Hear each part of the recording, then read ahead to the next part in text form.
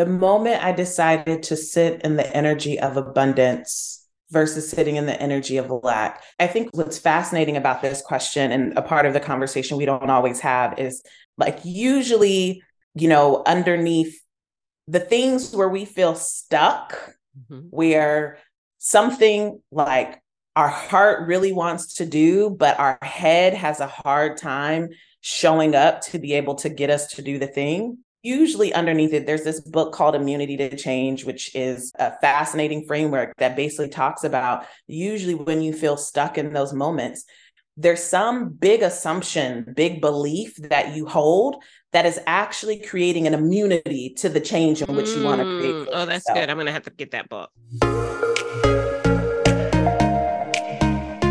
You're listening to the Move to Millions podcast with Dr. Darnyelle J. Harmon. If you're ready for high-level conversations that position and prepare you to move your company, cash flow, and connection to and beyond the $1 million mark, let's get this party started.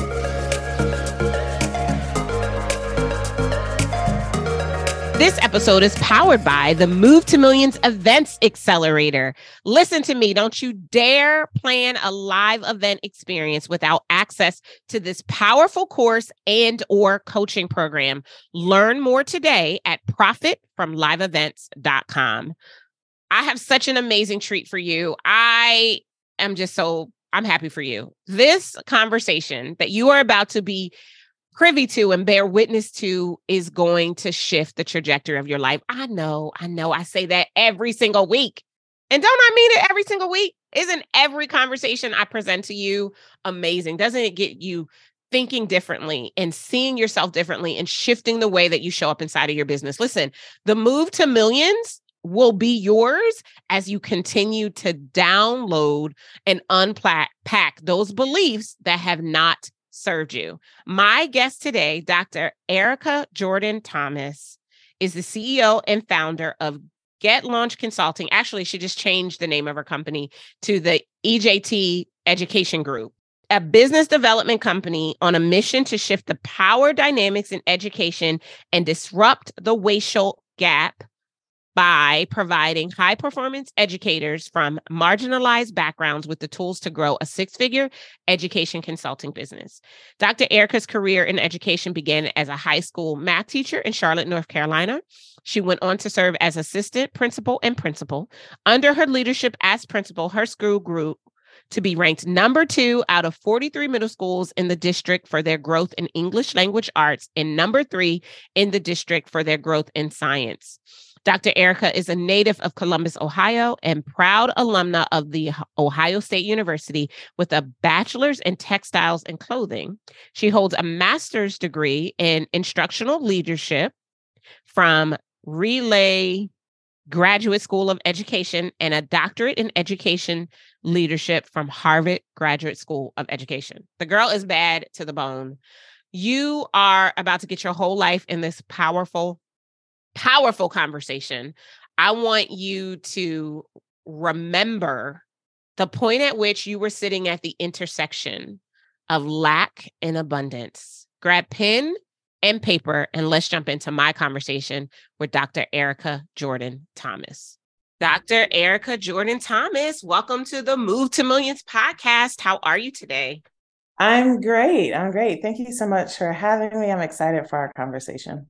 Yeah, we were talking, you guys, you're just joining us because we just started the recording, but we were talking a little bit before, and I'm not going to steal the thunder of when we announce it, but Dr. Erica, I'm excited for this conversation. I'm excited for the woman that she is, the CEO. She's becoming the leader that she's always been and just digging into all of that. So why don't you just take a quick moment and tell everybody who you are in your own words? Sure. So at my core, I am an educator. And so I am a former high school math teacher. I am a former school principal. And I am currently today a full-time entrepreneur in my business. And so I am CEO of EJT Education Group, where we help educators of color grow six-figure education consulting businesses to build their wealth as well as disrupt the racial wealth gap. I love all of that. And I love it because I don't know if I knew you were a math teacher. It makes sense now, though, when I think about some of the things that who you are and the way you process information. So that entirely makes sense. How long were you a principal before you decided to become an entrepreneur? You know what? That's a great question. So my school leadership journey in total was 7 years. I had a residency principalship where I kind of like studied under a principal for a year and supported them in leading towards their vision. I was an assistant principal for 3 years and then became principal of the same school for 3 years. And so what's interesting is that my business was really birthed out of a season of transition. I kind of stumbled into entrepreneurship. I know that kind of sounds cliche, but the reality is that I was already exercising entrepreneurship where all the skill sets of, creating things and setting a vision and driving direction, like I was already doing that as a teacher, as a principal. I was just doing it in an existing organization. And then when there were some environmental things that just shifted and were changing, and you actually said something to me a while back that I think it perfectly describes what was happening at that time when I look back on it, is you told me that disruption always precedes transformation. I said that. So I'm deep. You did. And when you said it, I was like, because it was another season of disruption that I felt like I was in. And then you said that, I was like, okay, well, let me get ready for this transformation that's coming. But at that time, when I look back on my life, this has most certainly been the pattern, is when I've experienced some type of disruption, it is actually God's way of actually pivoting me to the next thing. And at that time, I so deeply loved being a principal that in order for me to leave, it was going to take some type of disruption. Yeah. And so I experienced a disruption at things that were outside of my control happening, decisions being made about my school and community, to where I was like, man, I really want to stay, but I don't think I can stay. And that's where the birthing of my business happened, where I was like, you know what, let me start a consulting business so I can figure out what's next. And that was 5 years ago. Yeah. So that was kind of my origin story. I love that, because I think about that in every area of life. Like like you just said a minute ago, something was going to have to happen for me to leave because I really loved it. Like, I mean, I can think about relationships, right? Where I was with the dude and, loved him to pieces, as terrible as he may have been. And I'm like, I'm just not going to leave unless you create a disruption, God. And I love that you just said that it's an indication that God is moving you higher, because even when I think about my first ex-fiance, and those of you who are OG listeners, you already know your girl that got 4 rings, married the final one. But the first ex-fiance, we were at that pivotal crossroad, and I should have left his ass. I should have left his ass. Y'all know I don't normally cuss, but I just felt like I need to say that. But I didn't go, and God had to snatch me out of harm's way. I think, when I think about salvation, believers, Christians talk a lot about being saved. And for me, salvation means God snatches you out of harm's way. And even as I think about disruption, often God is snatching you out of harm's way. I had to reach out to one of my good girlfriends this morning to ask her for the scripture, because I knew it was in the word, but I could not find it on my own. But it was about there being an open door and there being lots of opposition.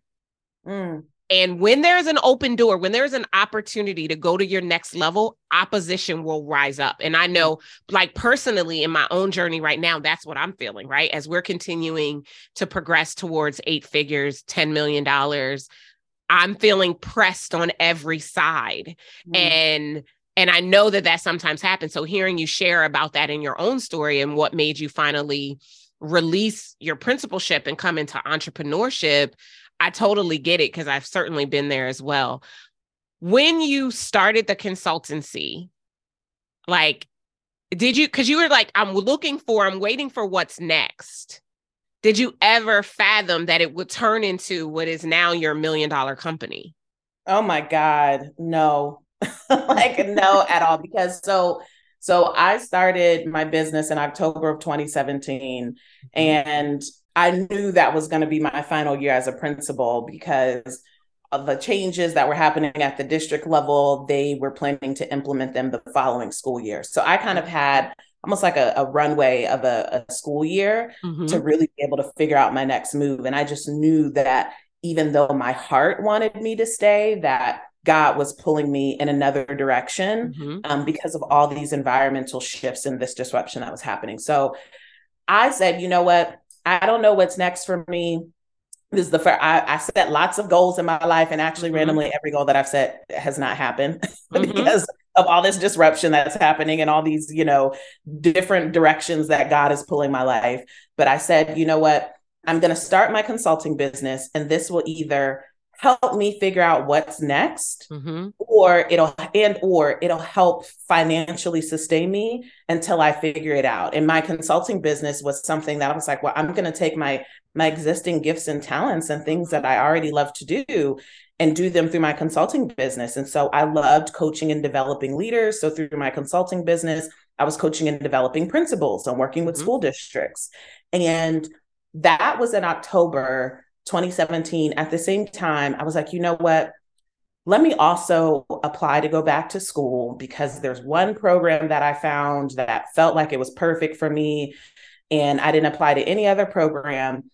And the catch was that it was at Harvard. So I was like, all right, well, if I get in, I'm gonna have to quit my job, which means I'm going to have to be able to provide for myself. Yeah. Because I'm not 19 years old anymore, like in undergrad, like I'm now a grown woman going back to school. And so I started my consulting business October 2017. That was the same time that I had applied to this doctoral program. I had found out February that I had got in, and that June is when I moved to Cambridge, Massachusetts. So in that roughly 8 months that I had started my education consulting business, I had paid off about $15,000 of credit card debt, and I had established 3 months of savings to where I could go back to school.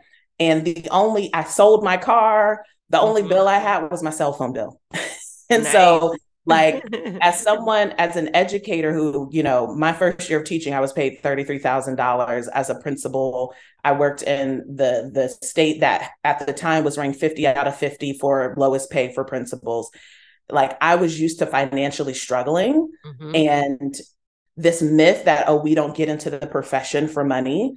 So like I had created this false narrative that as long as I was doing good, like that I could sacrifice my financial freedom because I was serving people. And when my consulting business showed me this other reality of, wait, I can still do the same thing and get paid. Like I don't have to choose, like they can both coexist. And so that was really the beginning. And even then, 5 years ago, I had no idea that what my business is today would have like this would have been the pathway. Yeah, so good. You wrote down so many things that I just want to pull on for a second. And what I love is I know some of the people who are listening are already entrepreneurs, right? But we also have some entrepreneurs. They're working full time. They haven't, you know, made a start, whatever the reason. And I love that you shared some practical strategy, right? I paid off $15,000 in credit card debt, whatever your debt is, focusing on paying it off, and established 3 months worth of savings, which I think is really phenomenal. I even love this because I know that there are so many other people who feel the same way, that they are used to financially struggling. I think I used to be used to financially struggling. Like when you said that, it really struck a chord with me, because I'm sure that there was a time in my life where that was okay. Like I liken it to, again, I'm going to pick on Christians. I'm going to pick on those of us who are believers that are hard rooted in the church, right? And I always say church principles only work in church, but God's principles really work anywhere. And I was taught, let me make it about me. I was taught that I was supposed to struggle because I was supposed to struggle like Jesus struggled, which that is actually not the truth. The truth is you don't have to struggle because Jesus did. But how many of us that are entrepreneurs today were used to financially struggling? So when we come into these businesses with these whack statistics of, you know, the average Black woman-owned business doing $28,000 a year, with the, you know, 65.22% of businesses not exceeding $50,000 a year, 89.19% of businesses not doing $100,000 a year. How many of those might be used to financially struggling, right? And then this other statement that you made, you said, as long as I was doing good, you didn't put your fingers in the air quotes, but I'm going to put them in the air quotes. You said I could sacrifice, or I would be willing to sacrifice my financial freedom. And I just want to celebrate you that you don't believe either of those anymore. That you now hold the belief that you can have access to whatever it is that you desire, and you show up fully to bring that into your life experience.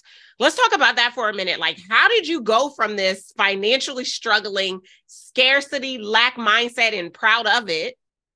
I mean, you staked your whole career on it. Working in what did you say, the district or the state that had the least paid principals? Like, so you staked your whole life on the financial struggle to now 5 years into your business, crossing the $1 million mark, taking luxury trips to like the Maldives and whatnot. Like, talk to us. How did that journey ensue? What happened to create this pathway for you to start to believe something different? Yeah, that's such a great question. So 2 things come up for me. The first thing is that I had to unpack my beliefs around money. And so one of the, as people will say, like, all of your beliefs will come, you can stem back to like family of origin of like, and I know you talk about this a lot around like the conscious, the subconscious of like, what inner 7-year-old. Yeah. Yes. What are the things that you were directly or indirectly told about money growing up? And so for me, I grew up with 2 well-educated parents who grew up in the Deep South. And so my mother was a first-generation college student. My parents, they divorced when I was in 2nd grade. So what I saw of the relationship of money, that was really indirect messages that we were being sent, was in order to make more money, you had to save money. And so I have vivid memories, shopping at the thrift store growing up. I remember one moment, it was Easter, and I was so mad that my mom would not get me a new Easter dress. And she was like, your dress from last year fit.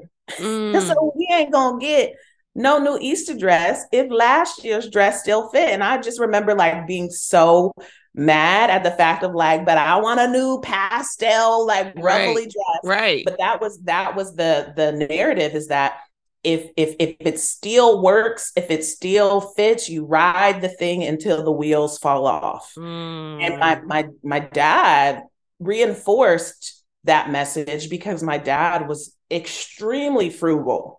Where my dad, I kid you not, I'm in middle school, so this is like the early mid 90s, and my dad had a old Scooby-Doo Toyota van. Like literally, if you were to Google the Scooby-Doo van, like that is the van my dad drove. And he had blinds, not in the house, in the van. Wow. There were blinds on the inside of the van. And when I tell you, he literally rode that car until the wheels fall off, of like, he rode it until it broke down on the freeway. And then that's when, like, we were in the car and it broke down and we couldn't go anywhere. And then that's when he got a new car. So the messages that I received is that new things only come when the old thing no longer works. Oh, okay. We're going to stop right there. We got to take a break. But I want to pull on that. So hold on. Let me write that down. New things only come when the old thing breaks. Only come. Okay. Oh, that's so good. Okay. Y'all, we about to take a break. We'll be right back.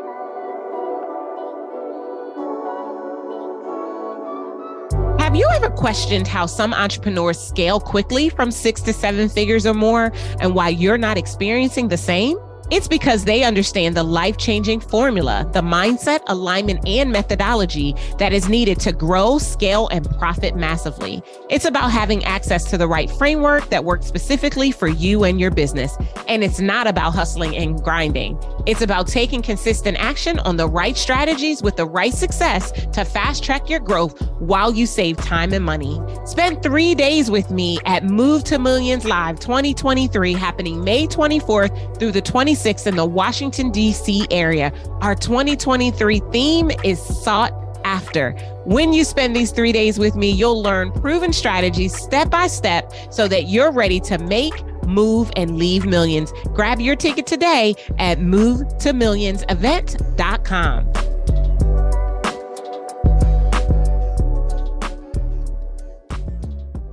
You're listening to the Move to Millions podcast. I am here with our guest today, Dr. Erica Jordan Thomas, and we've been having a great conversation. And just before the break, she said something that I think many of us can identify with, and it hinders us to make the move to millions. She said she's telling a story about her upbringing and some of the indirect messages that she learned about money that flowered this struggle, the financial struggle mentality that she lived, that she, would have cut her and it would have like come out of her, like just, it was ingrained in her, basically what I'm trying to say. She said, new things only come when old things break. And she was telling the story about her dad and his Scooby-Doo van that broke down on the highway. And that was when he got a new car.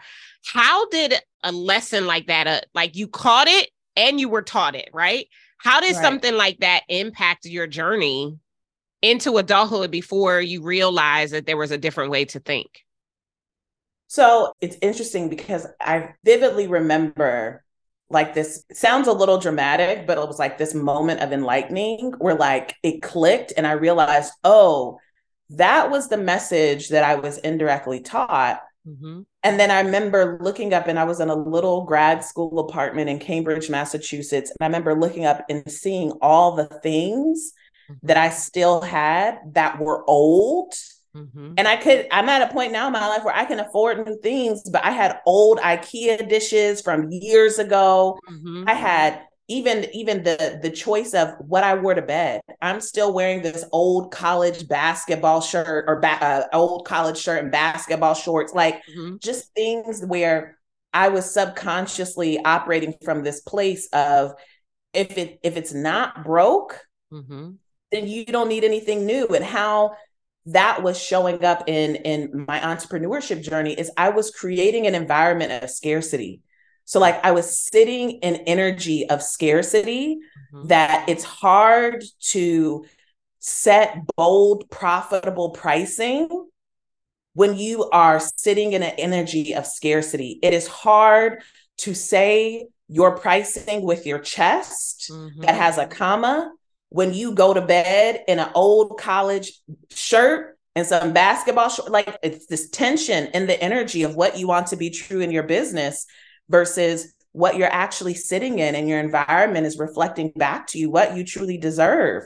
And so for me, I realized that I have got to shift my environment to create an environment that's sending messages to me that I deserve the next level. I've got to be able to create experiences that reflect back the energy to me that I deserve the vision that I have for my business. And I think I may have shared this with you before, is one of the reasons why I'm committed to taking luxury trips is because I actually make more money when I have those experiences, because I'm intentionally putting myself in an abundant energy that it's almost positive reinforcement, where it's like, if I have this experience and it's now exposing me to all the possibilities, I'm going to be thinking to myself, how can I recreate these types of experiences for myself? So that was the first thing of really shifting my energy. It's really seeing energetically the ways in which I was actually creating tension and being able to move to the next level of my money is how I was actually physically setting up my environment. Hold on. I want to stop there, Dr. Erica, because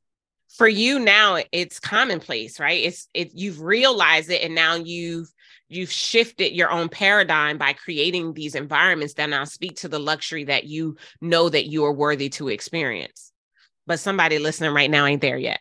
And so I want to pull on it a little bit, so that I believe that success leaves clues. And I also believe exposure creates expansion. And so because of that, we got to like kind of dig in a little bit so that they can understand it. So let me just pull back on what I heard you say. I was taking notes, and I love the visual that I think this is going to create for our listeners of sitting in the energy of, right? And in this particular instance, you were talking about scarcity, but we could apply the same exact process, the same exact visual to sitting in the energy of luxury, of sitting in the energy of wealth, of sitting in the energy of worthiness, of sitting in the energy of desert. Like what the energy that you sit in is what I'm taking away from what you said, is what determines what comes into your life experience. So where do you want to sit? And what I love about realizing the IKEA dishes and the old night shirt and the things, and as you were saying that, a story came back to me that I still, multimillionaire, got more money than I can give, spend, invest, and save. And I still will tell my husband, but I don't need that. Because I still think back to six-year-old Darnell that got popped by her mom in the grocery store for trying to get something that we didn't need. And the message was, money is for what you need. And I still have the luxurious things. We just came back from a 5-star resort in Mexico. Amazing experience. And that's how we do. We fly first class. Coach is not even available to me. I will take another flight if I can't get a first class ticket. And I don't wait to be upgraded. I buy the first class ticket. And it's because I decided, like you said so eloquently, and I just want to make sure our listeners get it too. I decided to sit in the energy of abundance, of wealth, of deserve level. Like I decided to sit there. And so I need you, if you can recall, what was the moment that you decided to sit in the energy of abundance instead of continuing to sit in the energy of lack? Oh, that's a good question. The moment I decided to sit in the energy of abundance versus sitting in the energy of lack. I think what's fascinating about this question, and a part of the conversation we don't always have, is usually, underneath the things where we feel stuck, where something like our heart really wants to do, but our head has a hard time showing up to be able to get us to do the thing. Usually underneath it, there's this book called Immunity to Change, which is a fascinating framework that basically talks about usually when you feel stuck in those moments, there's some big assumption, big belief that you hold that is actually creating an immunity to the change in which you want to create. Oh, that's good. I'm going to have to get that book. And so to your question of what was the moment that caused me to sit in the luxury energy versus the scarcity energy, it was first, I had to get really clear on what were my big assumptions that, and you talk about this with the subconscious 7-year-old, it's like each of us hold some type of big assumption about money, about everything that is always at play. And you also talk about this with money blocks of if I believe that more money is going to create a burden, if I believe that more money is going to create rejection, if I believe more money is going to create more problems for me, then I am always going to be creating this unconscious tension and battle with sitting in luxury. And so for me, you're going to be repelling money. Exactly. Yeah. And so for me, it was this level of intentional thought and reflection of what were the messages that I learned about money. And then once I could put words to those messages, then it was asking, okay, how am I consciously or unconsciously perpetuating those messages today? And that's around me naming what are my assumptions about money that I'm operating from that are getting in my way. And then the next step is, okay, let me run small little experiments. In the book Immunity to Change, they call them tests, where you identify yourself. What are the small, safe tests that you can run that can give you more data to actually help show yourself that what you believe is not actually true 100% of the time? So for example, I don't believe this fully anymore, but at one point I was afraid to make big money moves or big money decisions because I was like, well, what if I lose all the money? And it would even be something as small as going to a really nice restaurant and buying the appetizer, getting the $50+ entree with the dessert. And now you have a bill that with cocktails. So now your bill might be $200. Right. I was like, let me just run a test that I can treat myself to a nice fancy dinner and that all my money doesn't go away. That's so good.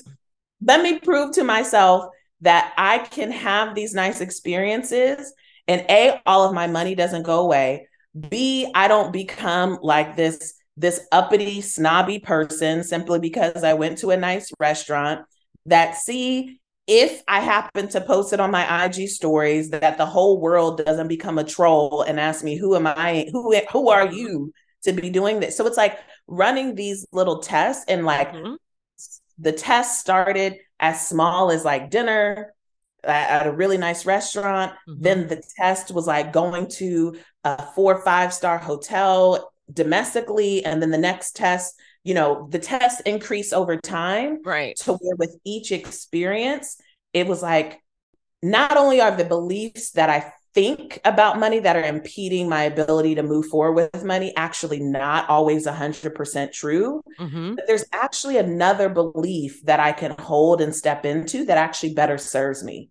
Ooh. So what if I believe that, like, by me having these really nice experiences that might cost more, what if I believe that actually the more that I create that for myself, it actually makes me a better person and makes me a better entrepreneur, because now I am recharging. Let me tell you, the level of service at a 5-star hotel, it's different.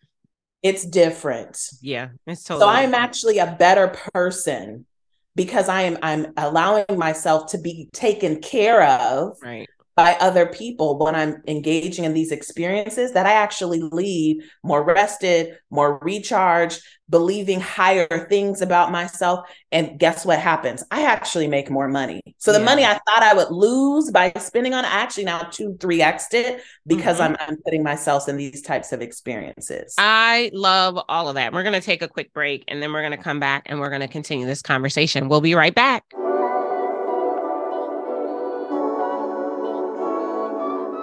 Want to know what it's like to work with me and the Incredible Factor University coaching team?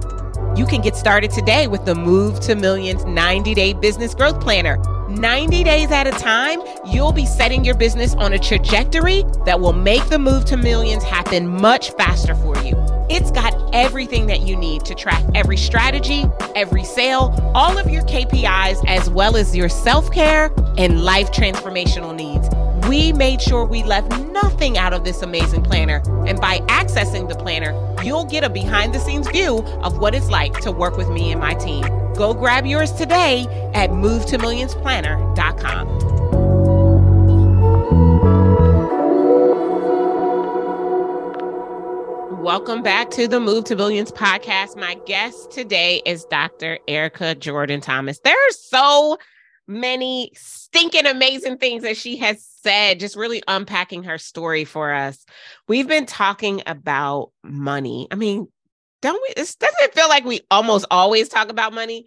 You guys know the reason I like to talk about money is because we have to normalize it. And what Dr. Erica was just expressing prior to us going to this last break is that she's developed these experiments, these tests based on the book, The Immunity to Change, that have allowed her to actually shift the way she sees herself, the way she sees money, and what money actually means after catching so many lessons indirectly and directly from her parents that flowered her professional career at the onset.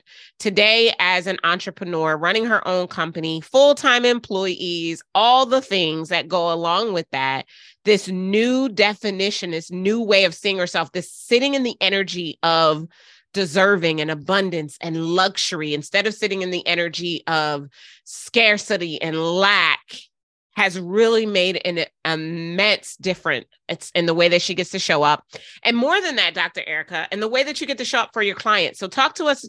I mean, you touched on it a smidge, but I know you're extremely passionate about the work that it is that you do, especially for educators of color.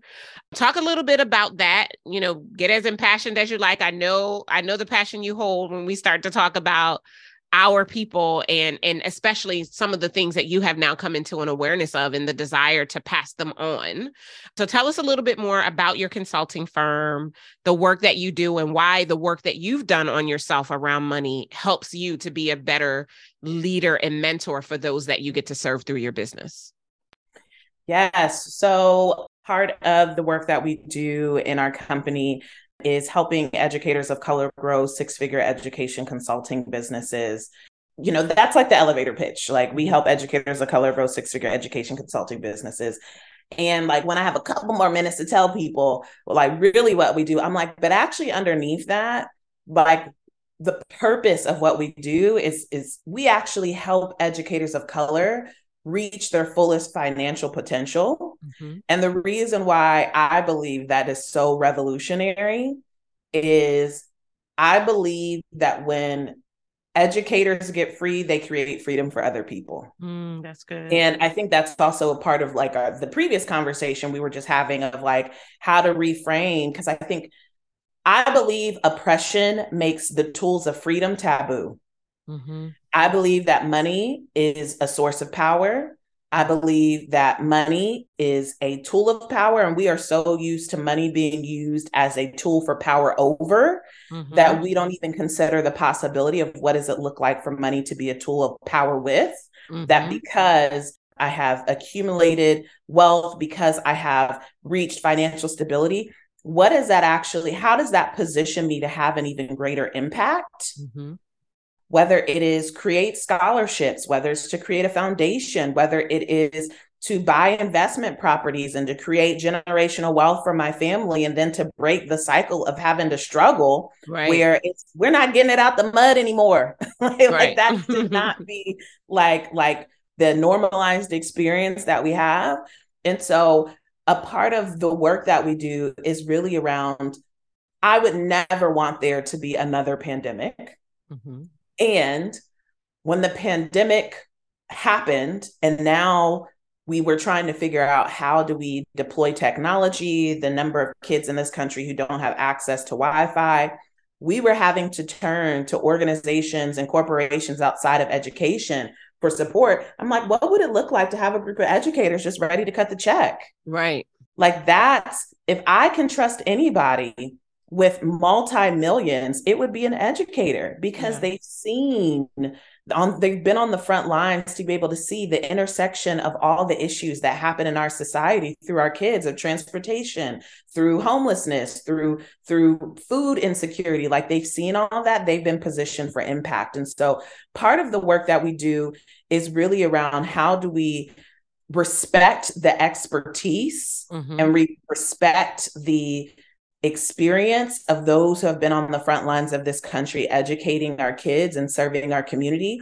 How do we respect them so much that we elevate their expertise and put them at decision-making tables, and we adequately pay them for their expertise? That's the work that we do. And it just so happens that we focus on serving educators of color, and the majority of my clients are Black women, which I don't think is a coincidence, because obviously I identify as a Black woman. And I think to the second part of your question of how do these experiences that I'm having of ease, of luxury, like, how does that actually position me to be an even better entrepreneur, to be an even better, coach to my clients, is the Maldives experience that I had a few months ago. Obviously, the Maldives is beautiful. It is absolutely beautiful. And for me, what made that experience almost a little emotional for me was, as a Black woman, I experienced the highest level of service, like someone whose job was to serve me. Where like their priority every single day was to make sure I was good. Yeah. And even to the smallest of details, the number of hot lavender towels I received like during the day was an experience that I realized how much it is not normalized for Black women to feel served, to feel nurtured. And now that I've experienced this, I have a vision of what it could potentially look like that I could replicate in my business. Absolutely. So I don't know what event we're going to have hot lavender towels, but I'm I want this.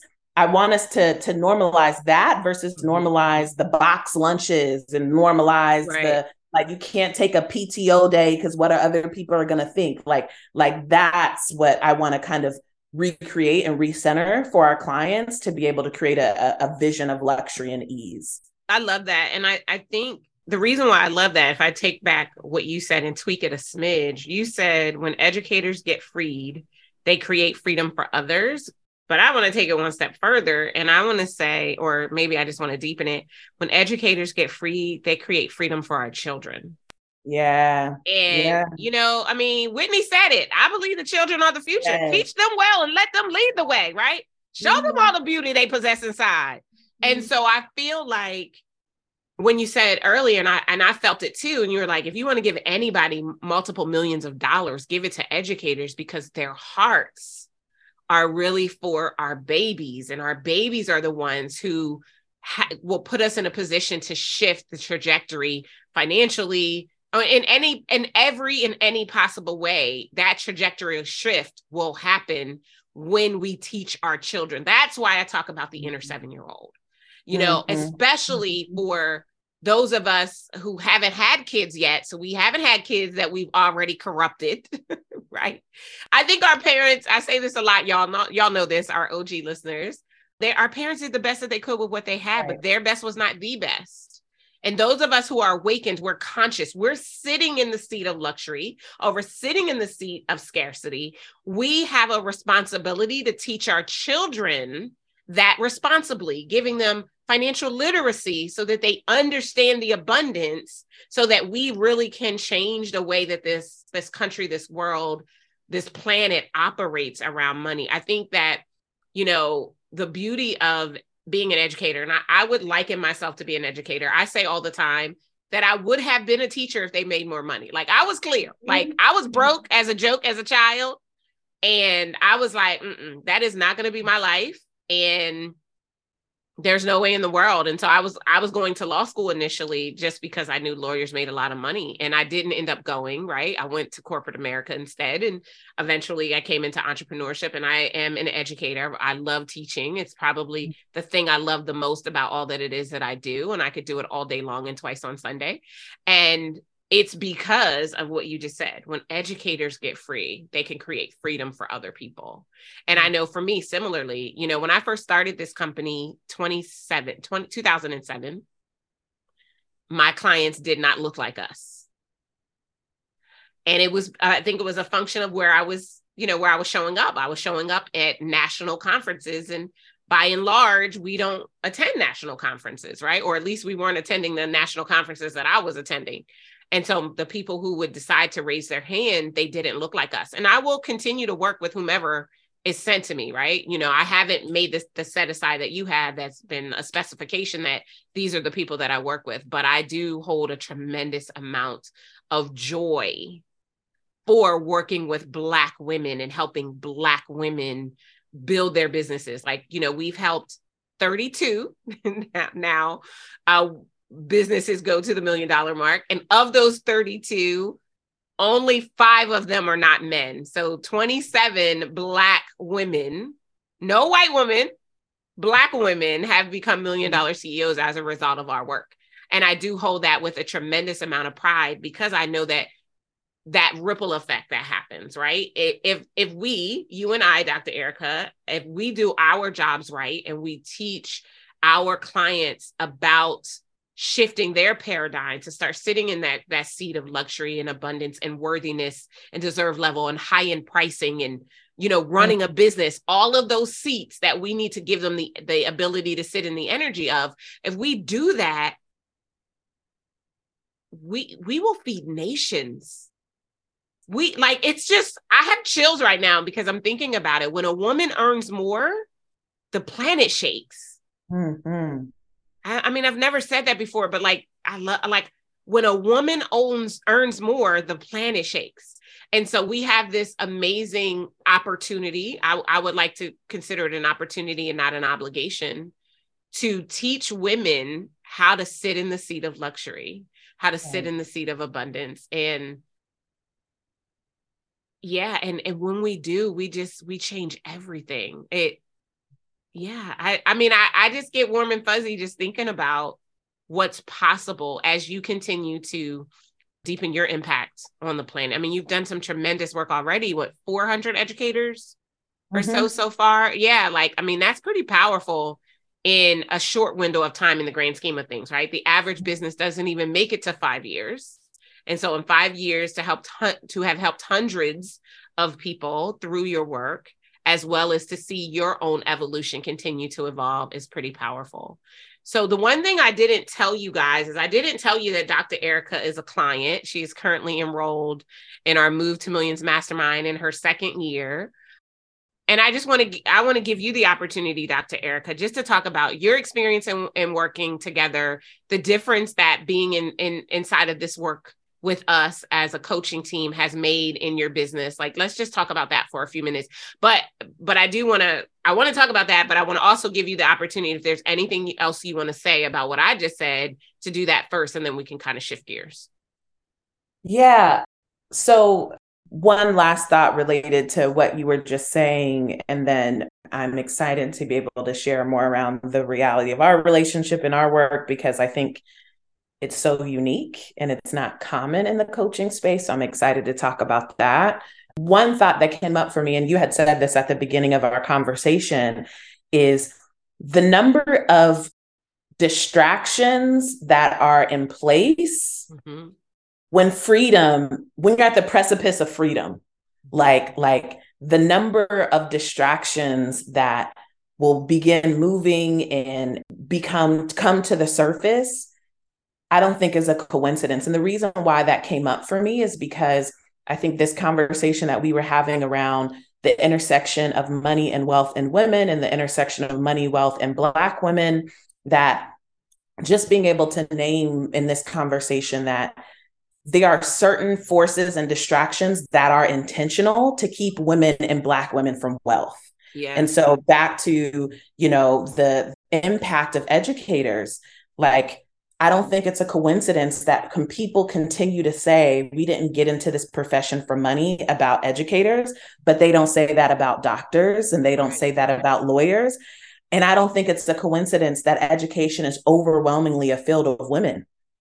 And so in comparison to medical field, in comparison to the legal field, but for some reason, and I'm using air quotes, some reason, we have an overemphasis on servant leadership with educators. Yeah. And my opinion is because of how overwhelmingly our profession is of women. And so I just named that of like a lot of the messages that we have to move past, that we might have internalized, that we might have normalized around, well, I didn't get in this for the money, or as long as I'm doing good, or as long as I impact one person. Like, those are actually the distractions that are put in place to keep you from playing bigger and from building your wealth as you were playing bigger. So absolutely. That was just the last thought there. But our work together, I am intentionally talking slow because I'm trying not to get emotional when I talk about our work. Because the reason why I'm like tempted to get emotional when we talk about our work is because, going back to the big assumption conversation that we were having, one of my big assumptions is that people are untrustworthy.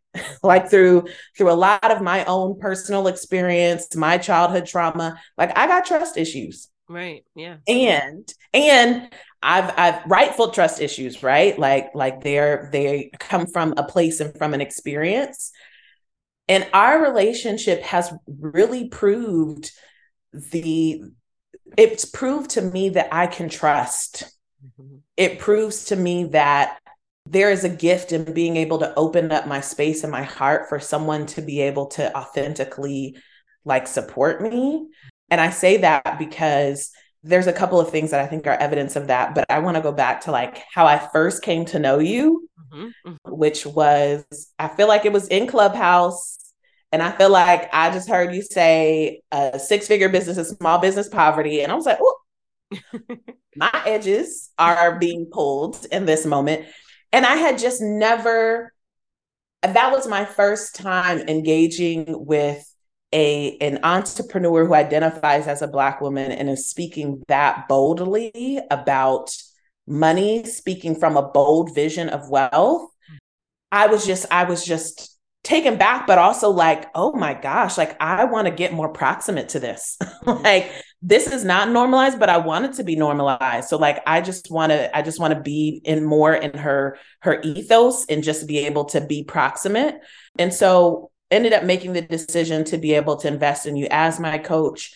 And immediately in making that experience and making that investment, my mindset has been stretched in so many beautiful ways. Like when we talk about this money mindset journey, it is an unending journey, and it'll come up when you set your prices. It'll come up when you're trying to raise your prices. It'll come up when you're hiring. It'll come up when you're talking tax strategy. It'll come up when you're thinking about how to build your team. Like it comes up all the time. All the time. At every level. And there have been very definitive moments where my fear, I was tempted to make decisions out of fear. Mm-hmm. And you stretched me to make decisions that were out of the best interest of my business. Because fear and wealth don't always coexist. Right. Can't coexist. And you forced me to make space for the big things. And so this past year, I've done so many scary things in my business that I don't think it's a coincidence that the year that I've been pushed and stretched to do scary things in my business is the year that I crossed the $1 million mark. I don't think that's a coincidence. And I know that that has come from being in proximity to you, proximity to your vision, proximity to your faith. That has had such a tremendous impact on me, that, and the ways in which you show up as a coach, to where it's like, you've shown up in ways I wouldn't expect someone to show. I was like, how does she know I'm sitting here catastrophizing the whole world? And she reached out to me like, you good? And I'm like, oh, actually, I'm not. And so thank you for reaching out. So there's so many things that I could name, but I'm just so incredibly grateful for you, because you're the reason why I have made big bets. And those big bets is what has crossed us over to the 7-figure mark. Awesome. I love all of that. And thank you so much. Like I continue to be enamored, is the word I'm going to use, enamored with God and the women that he sends to me. And I mean, I still remember when you came into I think I might've come into your orbit before you came into mine, but when you came into my orbit and I'm like checking you out, I'm like, this girl is like bad to the bone and she wants to come into my space. And it just feels good. Right. I think for me, as a woman, first and foremost, as a coach, as a mentor, as a whatever you want to call me, even though, most people wouldn't call me any of those things, right? Like my impetus is to transform. Like I don't want anyone to come into my space and leave it differently, regardless of all of the other pieces. Like that is something that is really important to me. And I'm extremely intentional about that. And so to even hear you verbalize that, like that just, it feels really, really good. And I know when I met you, you were already multiple 6 figures, doing well by all accounts, right? Depending upon who you would ask, you were doing very, very well. What have been some of the biggest things that have happened strategically, tactically for your business this year as a result of our work together? Oh, so 3 quick ones. The first one, so I think what I appreciate about you and your team the most is you do not separate who we are as people and as spiritual beings from our entrepreneurship journey. Mm-hmm. And so last January, so this was like a year ago, you were hosting a client retreat, and I had a number of breakthroughs during that retreat. Mm-hmm. One of them being realizing that quite frankly, the relationship I was in at the time was causing me to shrink. And so what was I going to do about that? Right. And having that realization and having the courage to be aware of that and the courage to make a decision around that. Mm-hmm. And because I own that, I feel so much more expansive because I don't have a force of shrink. I'm not surrounding myself by a force of shrinking. The second thing is when I started working with you because it was October 2021, mm-hmm. when we started working together. At that time, I had a full-time executive assistant and an online business manager who was supporting me maybe like 50, 60 hours a month. And I knew I needed to hire coaches. And I was like, you know what? I'm scared AF mm-hmm. to hire a coach. So let me hire one coach at 10 hours a week. Mm-hmm. And then we'll go from there. And I remember like processing and talking through this with you on a call. And your response to me was, God is going to bring the rain. And he said, you need to prepare for rain. Mm-hmm. He will not bring the rain if you are not prepared. And so in this circumstance and scenario, it's preparing for rain, having a coach at 10 hours a week. Right. And I was like, okay, read me without saying you're reading me. Okay, got it. And so what I like and I mean, you were right? And you said so clearly to me, and I think this is what makes you different from other coaches is like, you know me as an entrepreneur, you know my vision, that you were able to speak directly and says, Erica, I know the level of service delivery that you want for your clients. You are going to outgrow that coach at 10 hours a week so quickly. Mm-hmm. Like, you are getting ready to build a house that's too small for your vision. Mm-hmm. Like that's essentially what you were telling me is like, you trying to build a little 10 bedroom house when your vision is like a mansion. And so like, so to hire that little coach at 10 hours a week, given the vision that you have, you are creating an unnecessary roadblock that you're then going to have to fix again.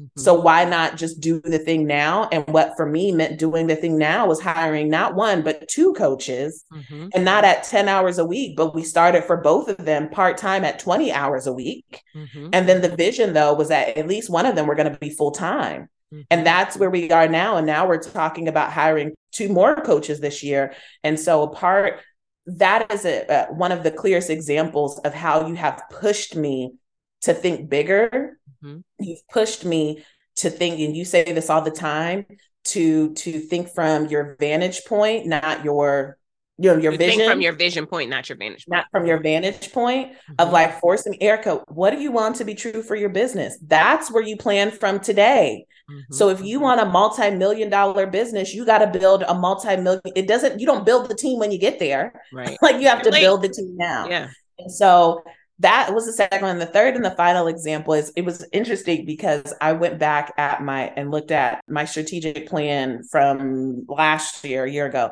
And I said, I was going to host a small 2-day retreat in 2024. Mm-hmm. That's what I put in my strategic plan. And we know what actually happened this year. Right. And I made the decision out of your client retreat to go for it this year, was to plan a live 3-day in-person event in 2023. Mm-hmm. And that was such the best decision for my business, that has stretched me in so many beautiful ways, that has caused me to think at the level of the CEO that I needed to be. Mm-hmm. And all of that is a direct relationship of being proximate to you and being in relationship with you as my coach. And so I'm just so incredibly grateful for you, for your wisdom, for your team, for your vision, for your support, because everything that I've accomplished in my business in this past year that has been transformative has been a result of working with you and your team. Yeah. Thank you for that. And I think about that too. Like, I was talking to someone else, another client, and she was like, yeah, I was going to do an event in 10 years. Girl, no, you're going to do an event now. Like, I think, and the events, they're such a big catalyst for getting to the mark, right? To getting to the $1 million mark. If that's what you want, if that's the desire, then you need events, right? We're at the time of the recording, not by the time this airs, but by then we'll have a whole coaching program around live events. Move to Millions Events Accelerator will be live by the time this episode plays. And it's because of clients like you. Like, this is the one function of who I am. I don't know what it is, but this is when I know that I'm still playing small, right? Is I'm doing these great works and people are experiencing massive transformation. And I'm like, only a couple of people need to know about it, right? Like, that's how I felt about events. I'm like, oh, well, I'll create the course. The course will solve the problem. And then I'm like, no, like, there's so many people who it's taking them forever to hit this milestone, that they could be doing it so much faster if they just understood the power of what happens. And it's, we do it through an event, but it really is just a leveraged sales system. That's what it really is, right? Mm-hmm. The ability to bring on multiple clients at one time versus sprinkling them in or having to go ham every month launching. Now, listen, if you want to launch every month, rock on, do your thing. But if that's not the kind of energy you want to expend on a consistent basis and you want to do it differently, then this is kind of where live events come in. You know, our business model for umpteen years has been 2 events a year. And each of those events, if we look at 2022 specifically, the November, December event has produced over 300,000. And I think we'll get to around 500,000 by the time we're done doing all of our follow-up and all of that kind of stuff. But that's, you know, that's at least $1.5 million right there that we now just need to go out and deliver as opposed to going out to hunt for it. So it just makes a difference. If someone were to reach out to you, whether that's, you know, they slide in your DMs or however they might contact you and they talk about and ask you questions about me, what would you say to them if they were trying to learn what it's like, trying to consider the feasibility about whether or not they should be making an investment in themselves in this way? What would you share with them? Oh, that's a good question. What came into my head is prepare for the next level. But there's I feel like there's like a little like piece underneath that. It's like prepare for the things and beliefs that are holding you back to die. Like there are certain things that what you do, yes, is the business strategy, of course. And for most of us, the launch pad, it might be 30-40% business strategy, but it's really 67% us of like the things we have to shed, the things that we have to dead within ourselves.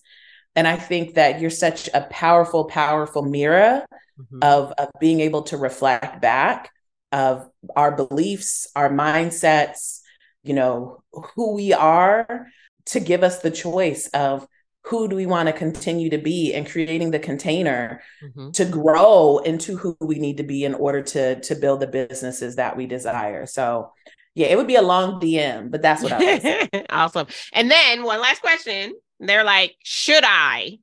What would you say? Absolutely. Unless you want to lose money. Like, because the longer you wait, the more money you are losing. These are facts. These are facts. We've had so many people who put it off or made a different decision that eventually come back around. The boomerang always comes back around. Like, you know, one of the things that I'm really clear about is I am an anomaly in the marketplace. There is no one out there like me. I can't even truly compare myself to anyone. There are people who technically do the same thing that I do, but the space that we hold, the way that we serve, the transformation that ensues when people come into our space, it's different. Like it's different at a soul level, right? It's not just for what you can accomplish right now in your business. It's going to be a defining moment in your life's trajectory, the time that you decided to come and do this work with me and the team. That's amazing. I thank you for sharing all of that.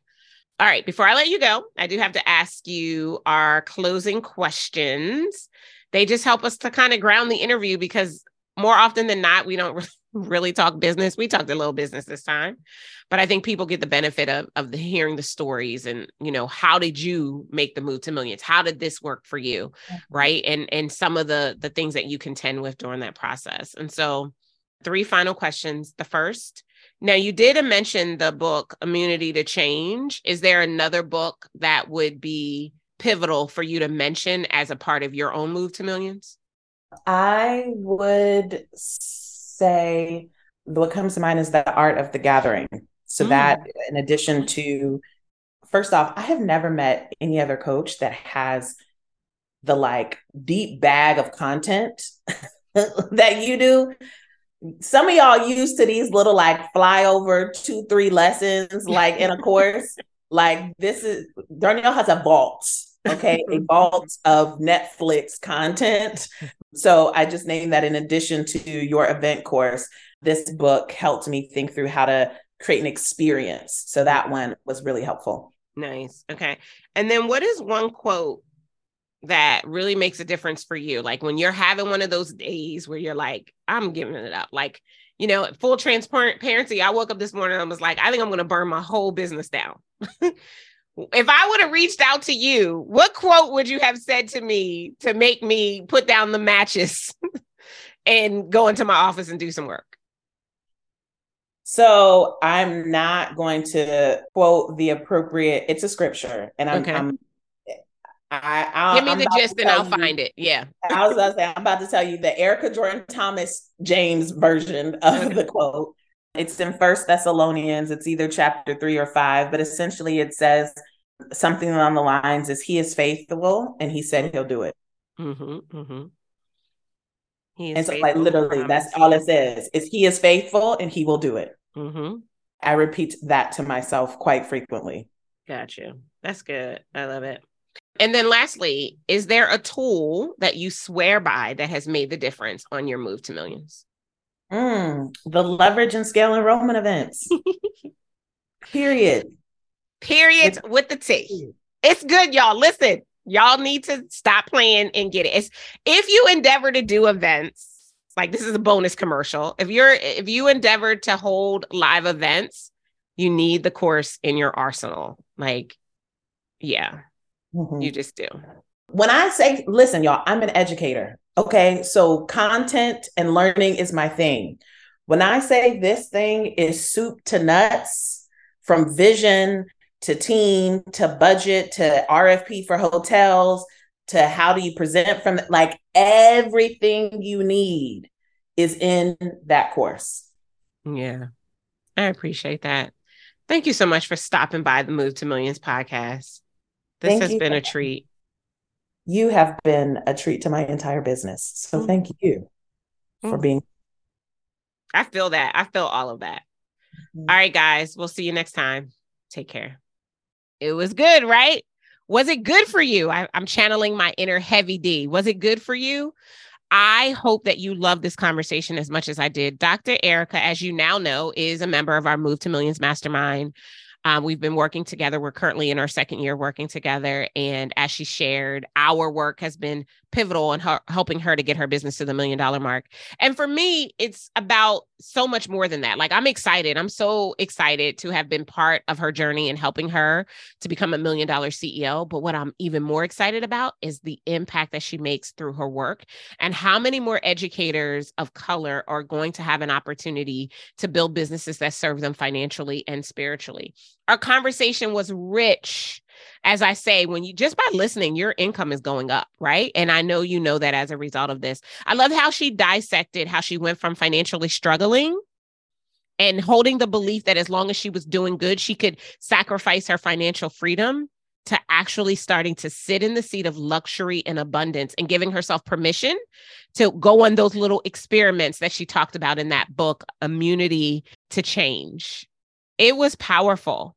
We talked about the difference between luxury energy and scarcity energy and how she goes through the process of dissecting when there's an opportunity to learn and to shift those disruptions that come in and center on the course that God has already decided for her.